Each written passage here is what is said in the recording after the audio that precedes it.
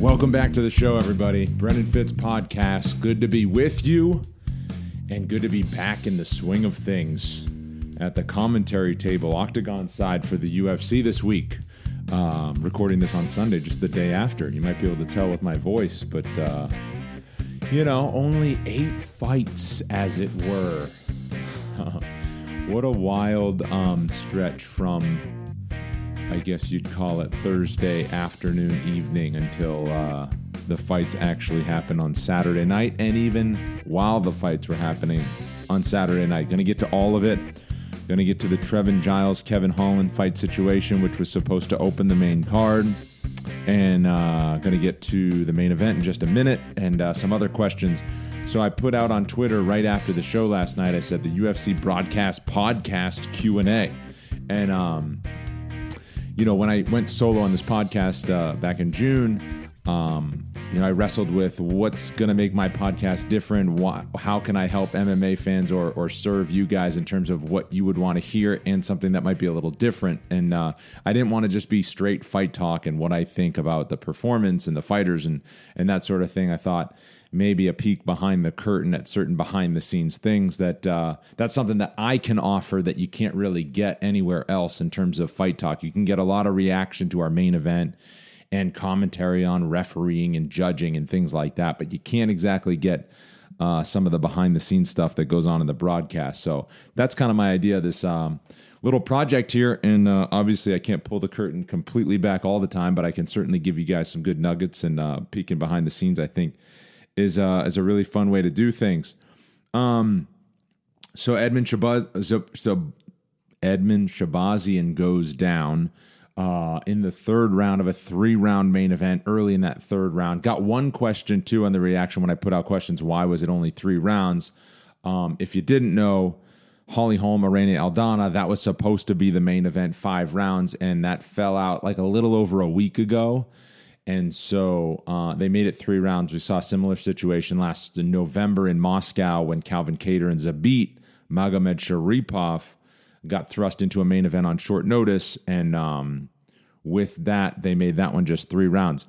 According to Shahbazyan, he wanted to go 5 rounds. He said yes to 5 rounds, and then they offered it up, and then Brunson said no. Thought that was interesting because Brunson, it was his 4th time entering a main event, but obviously a veteran, so he said 3 rounds, and they did it at 3, and obviously Brunson had the better gas tank, and Shahbazyan's only been out of a first round now twice. It was only once when he went the distance against Darren Stewart, and so surprised, but he thought he was game for it, and he gassed hard in that second round, and a lot was taken out of him, and then gets finished early in the third round. So here's what I think quickly on the main event. After I said I'm not going to give a ton of fight talk, I'll start with fight talk. Shahbazyan, man, he was throwing those huge shots, and you could see Brunson just kind of like see it from a mile away and dip under it. Brunson said this week his O's got to go. I remember when I was 9-0 and just wrecking everybody. Planned to put Shahbazyan in deep waters and adversity that he hadn't faced before, and he did exactly that. So for Shahbazyan, he's 22 years old. He's going to be back. Plenty of upside, plenty of reason to believe he can still be a big thing, a big star, a championship contender, a future champion in the UFC. Saw that he posted on Instagram, just needed some stitches. I'll be back, and congrats to Derek Brunson. He's a really nice kid. Got a good head on his shoulders. I actually sat next to Edmen at UFC 245, which was Covington and Usman. I was there with my wife because I wasn't working, and we had good seats, and they kind of sat as I was near a lot of the fighters. Gilbert Burns was right behind me, and Anthony Smith was down there, and I saw a bunch of them, and right to my left was Edmen Shahbazyan and his dad. So I chatted with them a little bit, and man, he's a really nice kid, and he's still got a very bright future. I saw something that Brunson said in the post-fight press conference afterwards. He was like, this is why we shouldn't hype guys up. We should, if you're good, you'll rise to the top. We shouldn't do the hype train thing. He was like, in the NBA, if you're good, you play, and you play deep into the playoffs, and you win championships, and that's how it goes. And then you get the popularity after you're good. We shouldn't hype these young guys up. You should earn it. So I hear that, and I especially hear that from veterans that maybe don't have a huge name or don't have a lot of shine or just kind of have been around for a while, like Brunson. But here's the difference. You cannot, it's not an apples to apples thing. You can't say we shouldn't do this in our sport because in the NBA, that's not how it worked. You're just good and you play and that's it. But the NBA is a league. The NFL is a league. The NHL, it's a league. The best players are on certain teams. You put enough good players on a certain team and it works, then the better teams rise to the top. When it all comes together, you have big stars that are on great teams, and then they get a lot of attention. The Patriots with Tom Brady at the helm. In the NFL, it's kind of built in. You kind of have to have big stars to be really good. But the Jacksonville Jaguars were good, and nobody really cared. You know, Blake Bortles was just making it happen. They had a really strong defense. They didn't have big stars, but they were still in the conference championship game. The UFC is not a league. MMA doesn't work the same way that leagues do. What do we call the UFC? The UFC is a promotion. Bellator is a promotion. ONE FC is a promotion. It is built into the organization and what it is and how it exists in the sport of mixed martial arts or other combat sports. They are promotions. Dana White is a fight promoter. He is not a commissioner. You know, he's the president of the UFC, which is a promotion. So that in lies, it's built into the name as to what we do in terms of building up these fights and getting people to watch and getting people excited about it. It's all part of it. It's why our production department is so good. It's why our features are so good. You know, the NFL will put together a great feature to start the night at the beginning of a huge game, at the beginning of the conference championship game and the Super Bowl. There's all this buildup and stuff like that. They don't do it in week 4 when the Jets are playing the Vikings in Minnesota. They don't do it when Cleveland's playing the Miami Dolphins in week 11. They don't come up with this huge open with, all the bells and whistles in terms of what's going to make it great and whatever. It's a game. It's on a schedule. And in mixed martial arts, you can't abide by that. Like Brian Ortega hasn't fought since December of 2018, yet he's still in the top 5. And when he comes back, we're going to pump the hell out of that thing because it's going to be a big fight, whether it's Korean Zombie or whoever else. And another guy like Calvin Kattar, same division, he's fought and won already on big stages this year. So he's made a quick rise. Ortega's taking his time. They're still neck and neck in the rankings. And so you can't just treat it like that, like every other league. So I just thought that was interesting that Brunson said, and I can certainly understand it from a fighter's perspective who's earned it and been there and been in the top 10 for a while and proven himself as one of the best in the middleweight division, which Brunson has, and he did so again last night. But, it's not apples to apples to say you should just earn it and that's how you should do it. Sean O'Malley, we're going to find out. You know what I mean? The rise of Sean O'Malley has been really fun, and he does have a lot of promotion behind him and a lot of hype behind him. Now, partly it's because of his personality, but he's gone out there and he's delivered. Now he's getting Marlon Vera coming up in 2 weeks at UFC 252. I think it's 252, right? And so, but it's fun. And then we'll find out what Sean O'Malley is. And then when the hype and the results match up, then you get superstars, right? The hype on Ronda Rousey. Then she went out and delivered with first round finish after first round finish, defended the belt, set these records. She was the pioneer in women's MMA in terms of getting into the UFC. And guys like Brunson should thank the hype trains, and all of the women in the UFC that fight in the UFC should thank Ronda Rousey because the hype and the results matched up. She brought the sport to a new level, and now everyone gets paid a little bit more because the sport continues to grow. It's the Tiger Woods effect in golf. All golfers should be very thankful, no matter what they think of Tiger Woods, forever, because of the way he elevated the sport. He brought new sponsors into the sport, and now golfers make more money, way more money than they ever did in the 90s before Tiger came along. And it was immediate. Phil Mickelson said it. He's like, I was in the PGA Tour since 92, 93. Tiger comes along, all of a sudden these purses, you're winning $1 million if you win a tournament instead of a couple 100,000, things like that. So when you have the hype trains and that sort of thing, and the fight game gets brought to the forefront, and ESPN's covering it. Obviously, they're covering it because of our deal now, but it's on SportsCenter and all those sorts of things. It's better for everybody. A rising tide raises all boats. So, so I just wanted to say that. Okay, so that's what I want to say about the main event. Also had some other interesting results. Jennifer Maia, is she next in line for a title? Feel for JoJo Calderwood, who then went and fainted in the hospital, or fainted in the back medical room. They had to bring her to the hospital. She appears okay now. But I saw some things online too, and I thought this during the fight, but it's not my place to say. But she did not look like she was moving well in that first round. And I said, man, Joanne Calderwood doesn't. I was kind of like, oh, I know that she's the third-ranked contender. She's putting her title shot on the line. She just didn't look as crisp as we expect her to be. So Jennifer Maia, huge victory for her, and she was only a small underdog. She was plus 130. Dana, I think, alluded to the fact that she'll get the next title shot. Okay, I'm going to just go through these questions because I'm already 11 minutes in, and I want to get to all of them. Okay, I want to address the Giles and Kevin Holland situation because somebody asked me that on Instagram, and I said I'll go over it and I'll tell the story. Bedside Rumble on Instagram. So what exactly happened with the Trevin Giles fight? Did he faint as he was about to walk out? Okay, so here's what happened. We got through the prelims, 4-fight prelims, right? There was only 9 fights after Gerald Meerschaert and Ed Herman called off on fight day, and GM3, thoughts with him as he tested positive for COVID-19. And I'm going to bring the Ed Herman thing back, as we mentioned on the broadcast and as Kevin Holland tweeted, in a minute. So we end up the prelims kind of perfectly timed to where the prelims ended. We didn't have to use the desk crew. We didn't have to fill a lot of time 10 minutes before the top of the hour. It was like right there. Jonathan Martinez gets the knockout. We got a few minutes.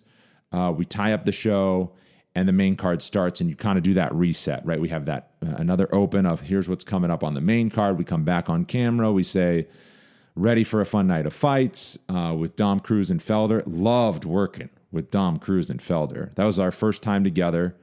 I had called only 2 shows with Dom Cruz, and they were both Contender Series. So this was my first show, UFC show with Dom, and it was a pleasure. I really liked working with him. I like how he calls fights. I like how he really studies what's going on in there. He doesn't just talk and then gives you some gold in terms of what he's seeing and what's happening.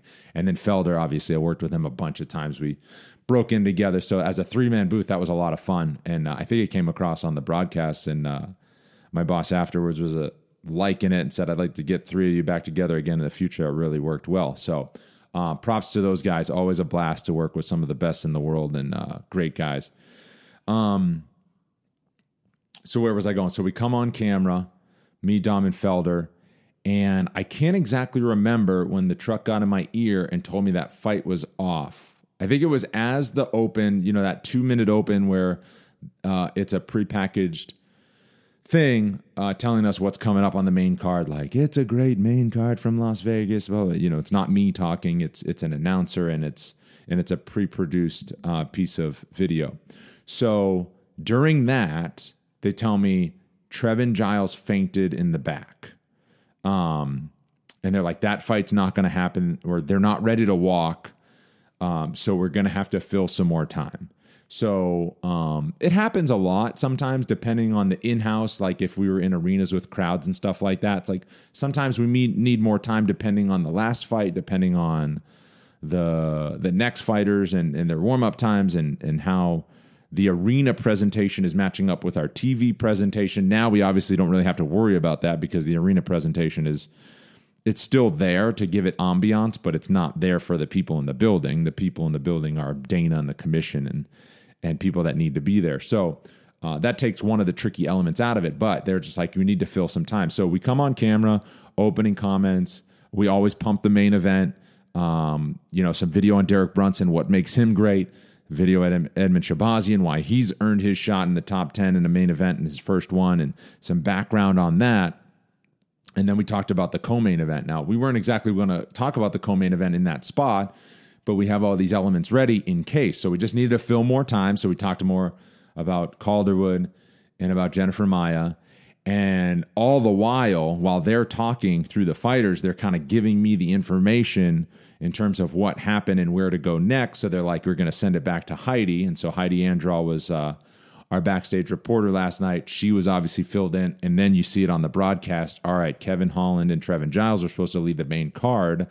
That's not happening. Here's Heidi Andral with the report. And then she fills you guys in. And really in this situation, this doesn't happen a ton, where our backstage reporter is breaking news and we're all listening into it because we want to know as well as you guys. A really unique situation on Saturday where Heidi's talking and like I'm listening because I don't know what's going on. Usually those reports are something that they've worked on all week and they've talked to the fighters and it's like, okay, I'm going to come in with this.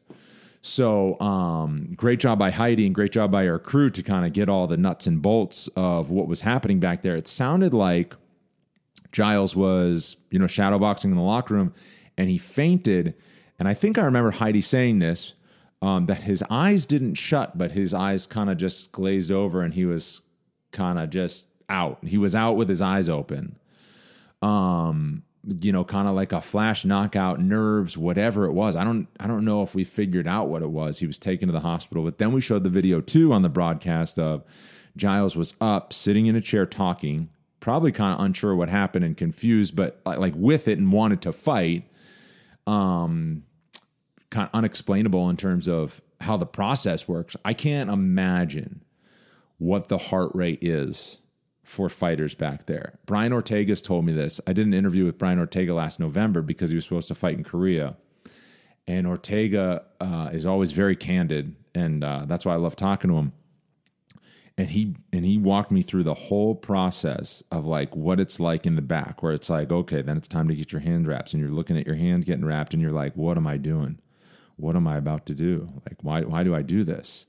And your heart rate starts going, and then you like warm up, so it feels normal because you're warming up, and then it's like, okay, then it's time to get your kid on, and then it's time to, all right, ready in 2 minutes, and you're really like, oh, it's like this sense of anxiety, and Felder said this too, it's like this sense of anxiety, like, I don't want to do it. And then you're like forced to walk, and then you get out there, and Ortega was like, yep, and then that's why you see everybody take a drink of water as their name's getting announced or right before us, because their mouth is dry, because everybody has anxiety and is scared for what they're about to do. We're willing to do it. It's what we do, and we're really good at it. But Ortega's like, and then I see a guy take a sip of water across the octagon, and I'm like, yep, okay, good. He's feeling the same exact way. I knew it, but that confirmed it. So I can't imagine in that locker room for the buildup. And this is also something that Forrest Griffin told me on episode 1 of the podcast. If you go back and listen to it last year, he was like, the anticipation of getting into a fight is way worse than getting into a fight. And we were talking, it was like 11 in the morning. It was like 11 a.m. near lunchtime. And he goes, we could get in a fight right now. It's not that hard. We could just get in a fight. He goes, but you tell me I'm getting in a fight at 3 o'clock this afternoon, then we got some problems. Then I'm going to think about 1,000 different ways that you're going to try to beat me and 1,000 different things that I could possibly do. And what's the best approach? So that's that whole buildup of fight day and in the back. And so Trevin Giles, obviously, his biochemistry got the better of him in that situation. He passes out, and I'm not surprised, and kind of hats off to the commission. You got to just call it off at that point. I mean, a guy literally faints in the back, abundance of caution, and he's out. Now, I hope Trevin wanted to fight, and his coaches wanted him to fight, and they were kind of pleading their case, but the fight was already called off. And kind of once it's called off, I don't think there's any coming back from that. Kevin Holland, think about his perspective. He's sitting in the locker room, thinks he's walking in 2 minutes, going through all that same anxiety. Now, Kevin Holland's a pretty loosey-goosey customer, but so he was probably feeling all right. But all of a sudden, you're not fighting. You're not competing. You were supposed to be on ESPN+, supposed to be back in the UFC for your 5th or 6th appearance or whatever it was. And now it's like, stop. Can't do it. He's not available. So, thoughts with Kevin Holland in that situation too. Then Holland goes and tweets out, I'll also fight Ed Herman. And then like another tweet, like, I'm not kidding, redhead, like, let's go Bucko or something like that. And so the opener of the main card, we kind of skate. Lando Venata and Bobby Green, they were ready to go after that. Great fight. Ends up being the fight of the night, the rematch, and Bobby Green gets the win. After that fight, and I think that's when we showed the tweets from Kevin Holland, and my coordinating producer in my ear, he's like, don't deliver it. He's like, but they're trying to make it happen. They're trying to actually make this happen. So don't say they're trying to make it happen. Just say, you never know. Let's just put up the tweets and have some fun with it and just leave it. So that's what we did. And obviously people online on Twitter started retweeting it and doing all this other stuff with it. But it didn't come about. But Dana White comes over to our broadcast position after the Lando Venata Bobby Green fight, kind of gives us a fist bump, says hello to Dom and Felder and me. And then we were like talking to him, we were like asking him, like, hey, is Ed Herman? He's just like, yeah, Mick's trying to track down Ed Herman right now. Like, he's trying to see where he is. Like, does he want to get here? We're trying to still make the fight. And at that point I was like, what?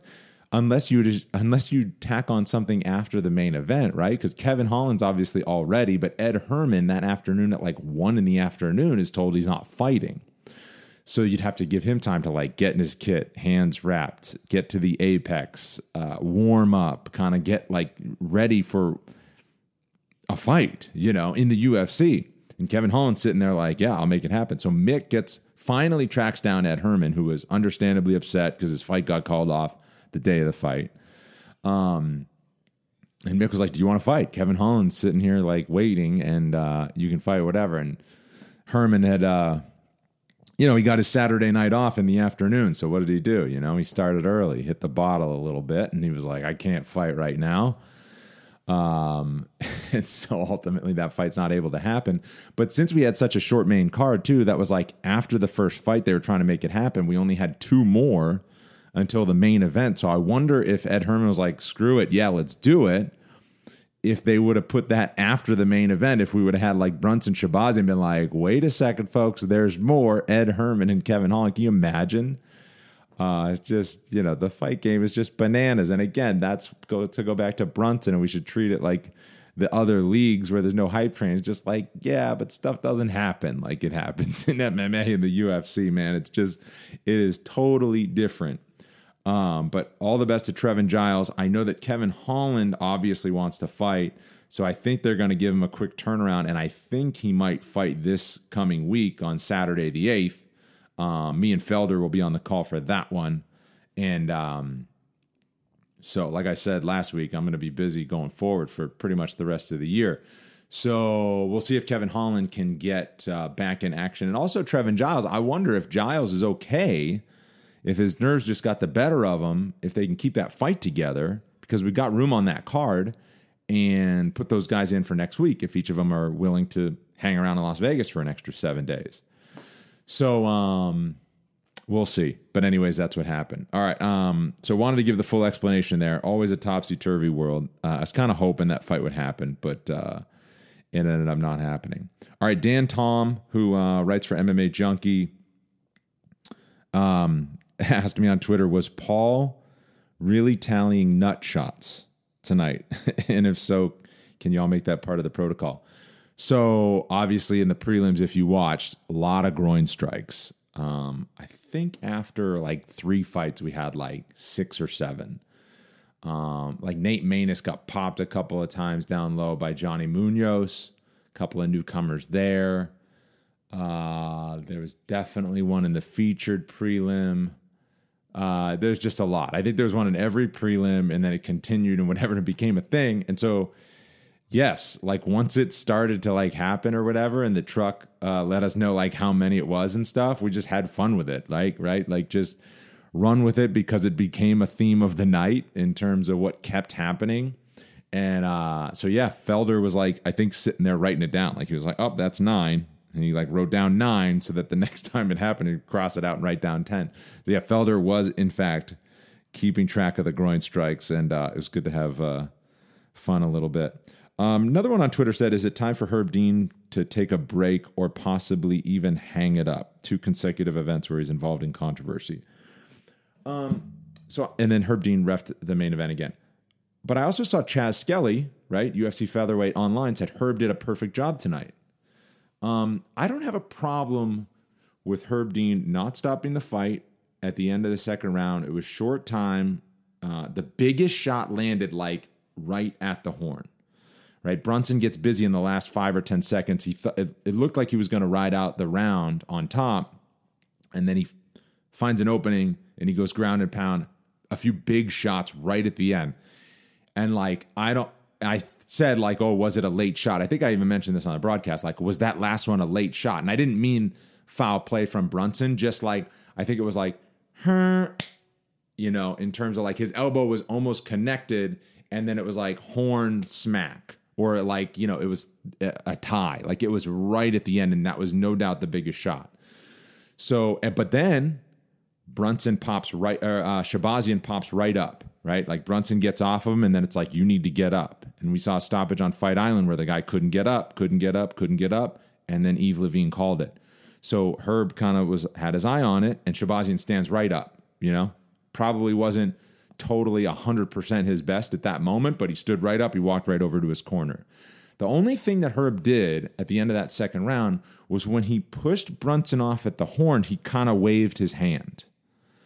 And so I don't know if I reacted as if it was a finish. I think I kind of did. If I had more time to put together audio and stuff like that, but my schedule is just busy. So I just wanted to get a podcast together for you guys. But I think I might have thought there was a finish because that was a huge shot at the end. And when Herb came in to get Brunson off of him because it was the end of the round, he just moved his hand in the way that referees usually do when they call off the fight, right? With the hands over the head. But sometimes they just wave one hand, and that's kind of like the signal. And so Herb pushes Brunson off, and the way that he pushed him off is also kind of like how they stop the fight, where they push him off. Usually they put their hands on him at the end of the round and say stop, but Herb pushes Brunson off and then just gives his hand like a little wag, just a little wag. And so that's why I thought it could have been a fight-ending sequence in terms of what was happening there. But Shabazian pops right up. Herb took a look at him. He's allowed to go over to his corner. The cut man goes in and takes care of the big cuts that happen. And then Dana White at the end of the night seemed to just have a problem with how long the doctor talked to Shabazian. And the doctor was in there. He's like, you feel okay? You feel okay? Sure, whatever. And Dana just wanted that to happen a little more efficiently in terms of, is the fight going to continue or not? So, and then Herb was quick on the stoppage in the third round. Brunson obviously kind of blitzed him, went right back to work, and then Herb stepped in. No late stoppage. I don't think it should have been stopped at the end of the second round. And then certainly not a late stoppage, and adequate and I would say really good stoppage in that third round. It's clear Shabazian kind of was out of it, couldn't do it. There was even talk of should the corner have stopped it in between the second and third round. Even though Shabazian was in the shape that he was in, like, I don't know. I don't put it on the corner there to stop it either. I think that, like, who knows? Like, they could have, and obviously they know their fighter better than anybody else, but I don't know. I feel like in 2020, we're quick to point at corners and tell them to stop fights. And, safety of the athletes and all that other stuff. But I just feel like, my time with the UFC is at 3 years now, and so it's relatively brief, but I just think that certainly it's happened more this year in terms of people calling for that than in 2019, 2018, 2017 that I've seen. So anyways, there's that. All right, back to kind of some broadcast-related stuff. Nolan King, MMA Junkie, says, nice to have you back in the mix. Not rusty at all, I might add. I appreciate that. And then somebody quickly commented on his post and said he was a little rusty, but can't blame him. Still a huge fan. Keep up the good work. So appreciate both of that. The rustiness in terms of being off for a while, like the last play-by-play I called was June 13th for Jessica I and Cynthia Calvillo, and I appreciate the compliment, Nolan. And for the other guy, there was just a few moments where it was rusty, but it wasn't in terms of the fight call. It was like some of the elements in between, and you got to know where you're going next, and you got to know what card you're reading next and stuff like that. And so I could have been sharper at certain points throughout the night. I agree with that. But I mean, I feel like you could say that after any show. In terms of the rustiness, I didn't expect to be rusty. When you have that kind of time off in between shows, like it was probably 8 weeks or so, and you have the type of job that I do where you love to do it so much and it's a performance, if you will, right? Like, think about a famous musician, think about Bruno Mars, right? And if he's on tour and then he takes 5 weeks off, let's say he's doing 2-3 shows a week and, he's earning it because he dances and he's singing and whatever. And then you give him 4 or 5 weeks off. He's not going to be rusty. He's going to be raring to go and probably give one of the better performances on the tour if you catch him on that first night after a break. And that's how I feel with this job for the most part, is when I do get a month in between shows because of the schedule being in Europe, or if Anik's doing a couple in a row and then they're in Europe and Gooden's on one and then I get another one, which, it happens every year. The busyness comes in waves. For the same reason why, in the same way that Anik called the first 2 events of Fight Island, Gooden got the last 2. Now I'm getting one, then I get next week, and then Anik will be back. And man, you better be ready. He's going to be ready to go. So that's kind of how it works. Where once you're at that level where you're good enough at it, where the 3 of us are, and the analysts too, I feel like you're kind of like a racehorse that's just sitting in that gate, like you're sitting in that gate and you're ready to run. So let me run. And that's kind of the position I've been in over the past month, is like, man, I want to call the show again. Had plenty of time to prepare. I was sharp, had a lot of information on all the fighters, and just, sharp and ready to go. So appreciate the compliments for those who like having me back on the mic. Let's see what else. What's next for Edmund and Brunson? So just quickly on this one, for Edmund Shabazian, now he's 11-1, no longer undefeated. He was 9. He was fighting 8. I don't expect him to drop in the rankings too much. I think Uriah Hall is 10, fighting Yoel Romero, who's like 5. So I think you could see Shabazian move down to 10, maybe 11. I think Uriah Hall probably gets back into the top 10. For Shabazian, I was looking at the rankings, and Ian Heinisch is in the top 15. I like Shabazian and Ian Heinisch. Heinisch actually said strategically, and I like this, when he won on the Contender Series, he was like, I want to take out all the other middleweights from the Contender Series. And Shabazian is one of those guys. He said, I want to be the king of the middleweight Contender Series guys before then I go. Heinisch has had a good run, obviously, just coming off a big win over Gerald Meerschaert. So Heinisch and Shabazian, I think you can match them up.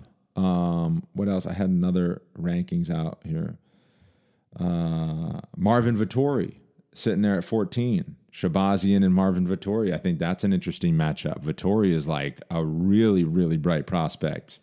And, there's always heat on it because of just the way that he acts and the way that he goes after his opponent psychologically during fight week, and it gets in their grill. And Shabazian's a really nice kid. So those are the 2 names that stood out to me. Ian Heinisch sitting there at 13 and Marvin Vettori at 14. And I expect Shabazian to drop to 10. Those guys get to fight up. For Shabazian, gets to, still fight a ranked opponent. Well-rounded guys with wrestling backgrounds, which he's obviously struggled against in Derek Brunson in terms of mixing the grappling with the striking. So, Shabazian beats one of those guys, he's right back up toward the top, For Derek Brunson, Dana said Kelvin Gastelum, who's at 7. Brunson just won and was at 8. So maybe Brunson leaps Gastelum. We'll see. Jack Hermanson, after a big win, sitting there at 4. I don't know if Hermanson, since he's in the top 5, will fight down because Brunson's not going to jump all the way into the top 5. Darren Till sitting there at 6, but he's out with knee surgery right now after the torn ligament. So yeah, I think Gastelum and Brunson is a good fight, and those guys are neck and neck in the rankings. I like that. I wouldn't hate Hermanson and Brunson, but I think after some big wins for Hermanson, I think Hermanson maybe gets, I don't know. Who does Hermanson get, though? Uriah Hall, Yoel Romero winner, something like that. So that's what I think in terms of what might be next for those guys. I think it's really interesting for Shabazian, though, who's not going to drop out of the rankings, but, give him somebody still ranked and whatever. Here I thought was a good question from Daniel Lavender on Twitter. What are your favorite moments on the commentary side of things that might not necessarily translate to the broadcast? That's a good question. I thought that was an interesting question, a good question. So, I mean, I like to think that my enthusiasm translates, because if it didn't, I wouldn't have the job, right?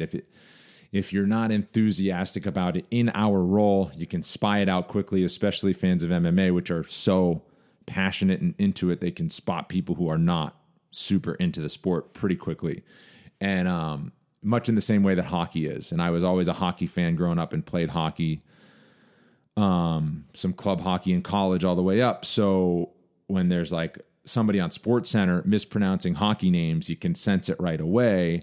And somebody that's doing a hockey highlight, you could just tell, do they know the game or do they not? And so I feel like MMA and hockey are pretty much, they're very aligned. I mean, there's a lot of crossover fans in both because of the natures of the sport. Obviously, MMA is big in Canada, and they're just aligned in terms of the types of sport they have, the types of fans they have from a passion standpoint, and then also there's people that really like both. So I get it. So my enthusiasm, I would say, is the fact that I love it so much. The fact that I get to perform, and kind of be in front of the camera. Like I'm a Leo. I'm naturally kind of like, I like attention. I like. I've just always been that way. I like to perform. I started a podcast. I put myself on camera. It's called the Brennan Fitz Podcast. I mean, what do you want? So the enthusiasm, I feel like, translates. The big calls are obviously fun. If you get a big knockout call and then it's on promos, like, these Dana White Contender Series promos that are coming out.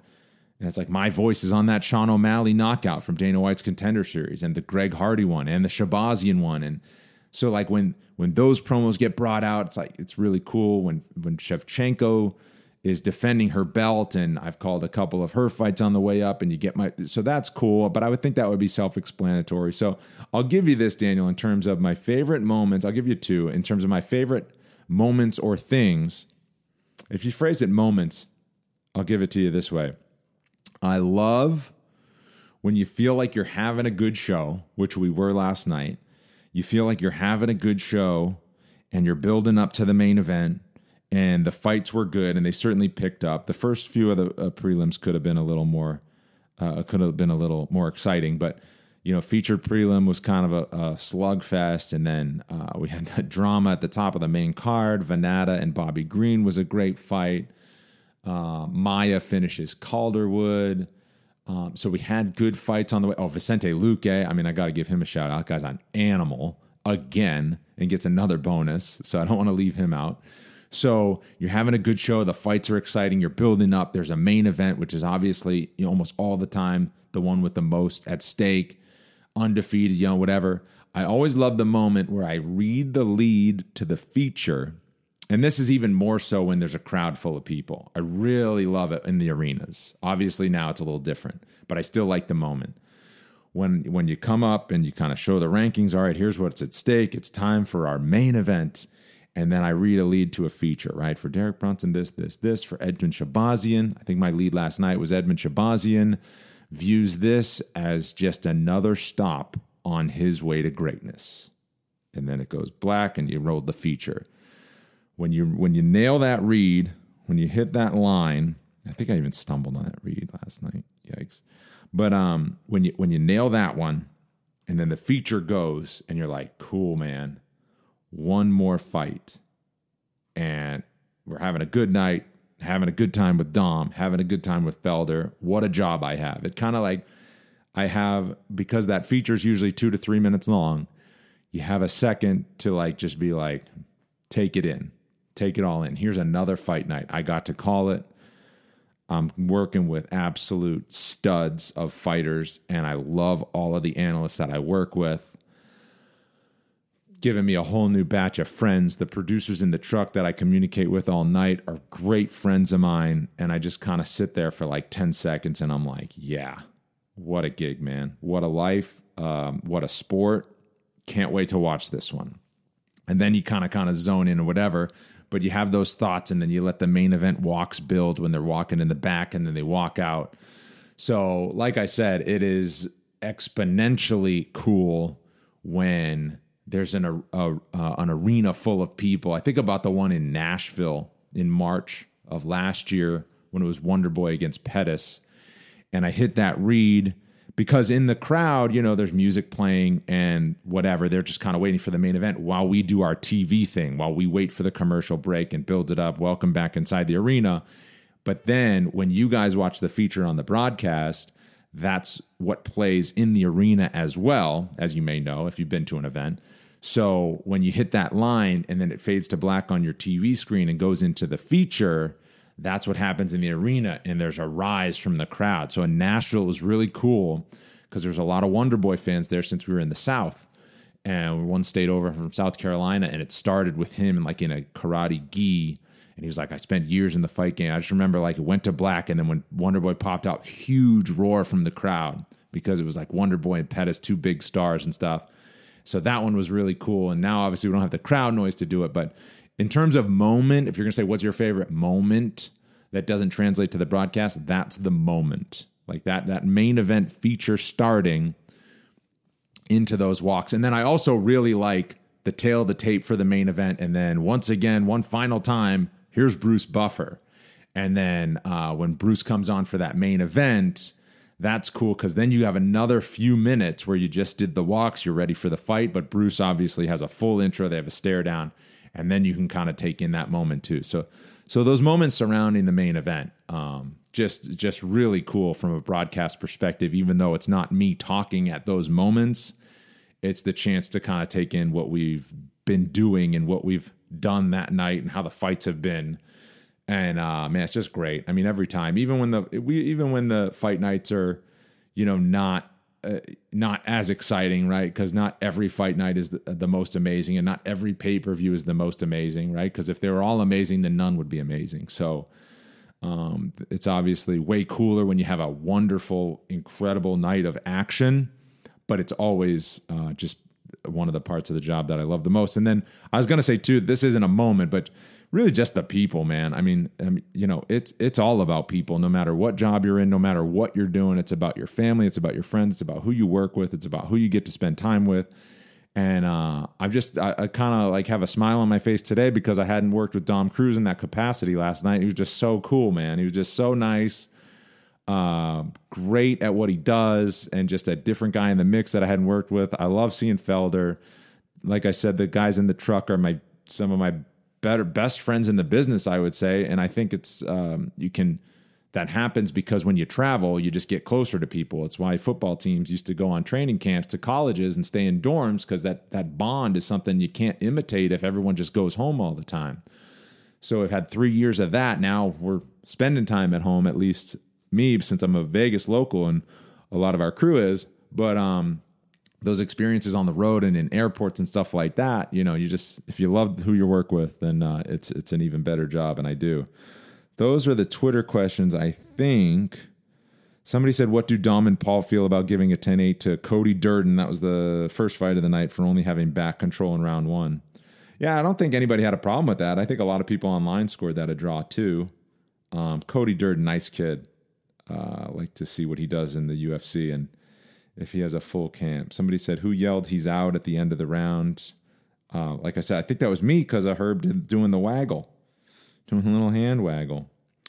And then somebody, having pulled it off flawlessly now in multiple countries, how do you know when the appropriate time to duck under the table has come? Because when Bobby Green spit out the water, I went on Twitter and I just said, I stayed dry, went under the table. I actually didn't go under the table. I hope people don't actually think I did that. But okay, my friend Sammy James, shouted him out last week because he had a compliment. He says, Brendan, I am an absolute bundle of anxiety. I'd love to have a job like you, but can't ever seem to get over that hump of angst. How do you cope when you feel anxious during a broadcast or maybe before it begins? So this is one thing, whether you want to be a broadcaster, if you think you want to be a broadcaster, if anything, the nerves of broadcasting or being on camera performing if you have that, it's normal. If you have that and you're a novice, it is very normal.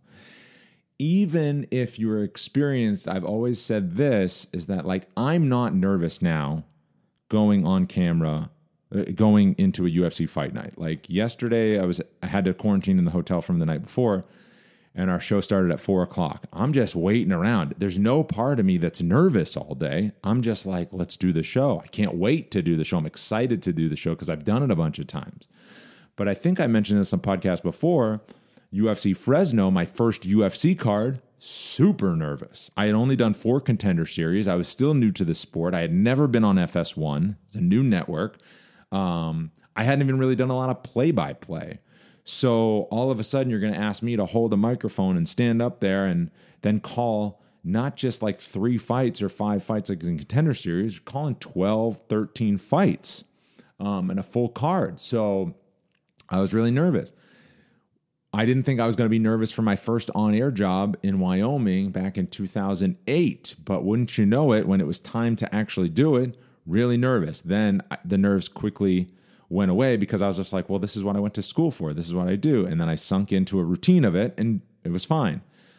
Then went to a new station and I was like, well, I've already been doing this for 2 years. I'm not going to be nervous, but new people in the control room, new people on the desk with me, new studio, new state. I just moved to Texas, like super nervous for the first one, right? You're allowed to get nervous for the new jobs. I was nervous for my first Contender Series, was really nervous for my first in Boston. And by then I had like 5 years of on-air experience, but I was in Boston all of a sudden. It was a big deal.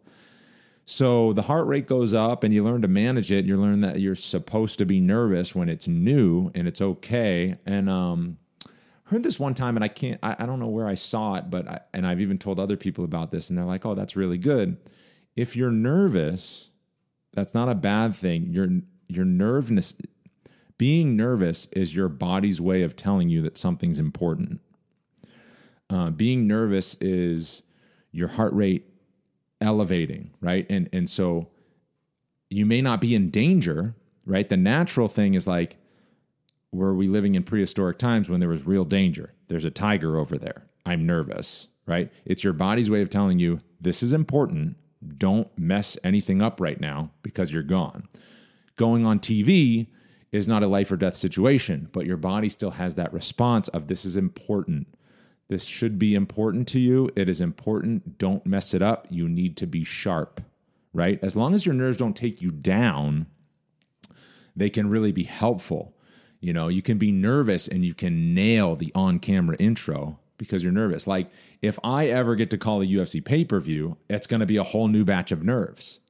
It's going to be a whole new batch of nerves, even though the people in the truck will be the same. If I'm working with Dom Cruz and Felder, which we just did and I wasn't nervous, and we're working in Las Vegas where I've live and work, and the people in the truck are the same people that are in the truck with me last night, as they often are, and that sort of thing, I'm going to be nervous. I'm on a different platform. I'll just know that it's a pay-per-view. I'll know that Dana's watching. I'll know that it's going to be scrutinized. I'll know that it's my first pay-per-view.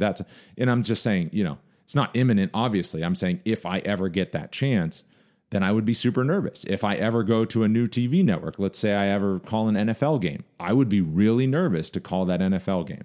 So that's just how it is. Now for Sammy, if you're a novice, that's fine. The nerves, that's fine. You got to go do it. You got to go just do it. When you're going to ask out a girl or a guy, just go do it.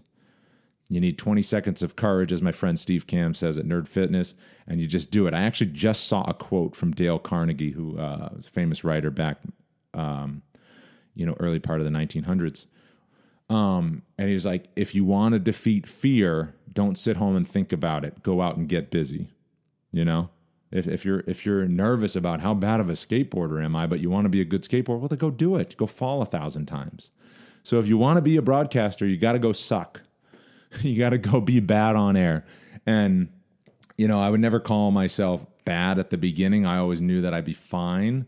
But I just, you know, you look back at my early material and it's like, it wasn't good compared to what it is now. There's only one way to get here, and that's to go all the way through that for 10, 12 years.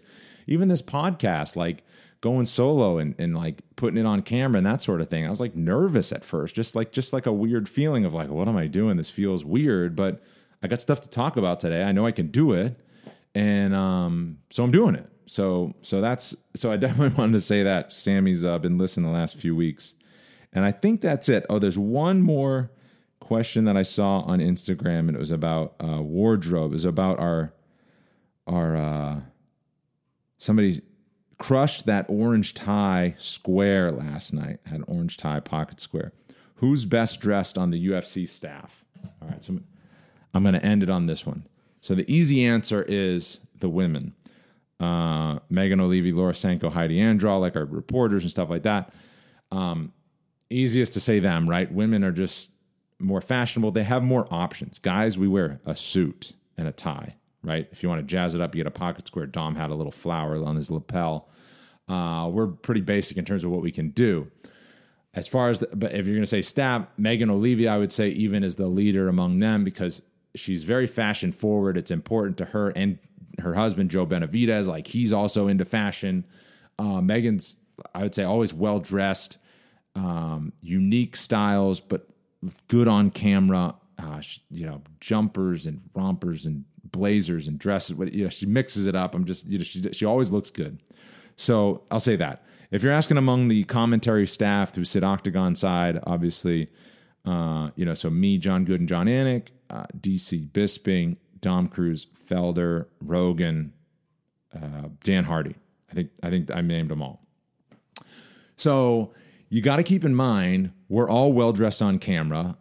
They help us out with suits, right? Like I have a nice custom tailor suit that the UFC got me. I got a David August suit that I'm wearing on TV. David August suits and ties and shirts, and they measured me, and they are custom fit to me and nobody else. They got my name on the inside. Felder's got his suits. Dom's got, and sometimes we wear our own clothes too.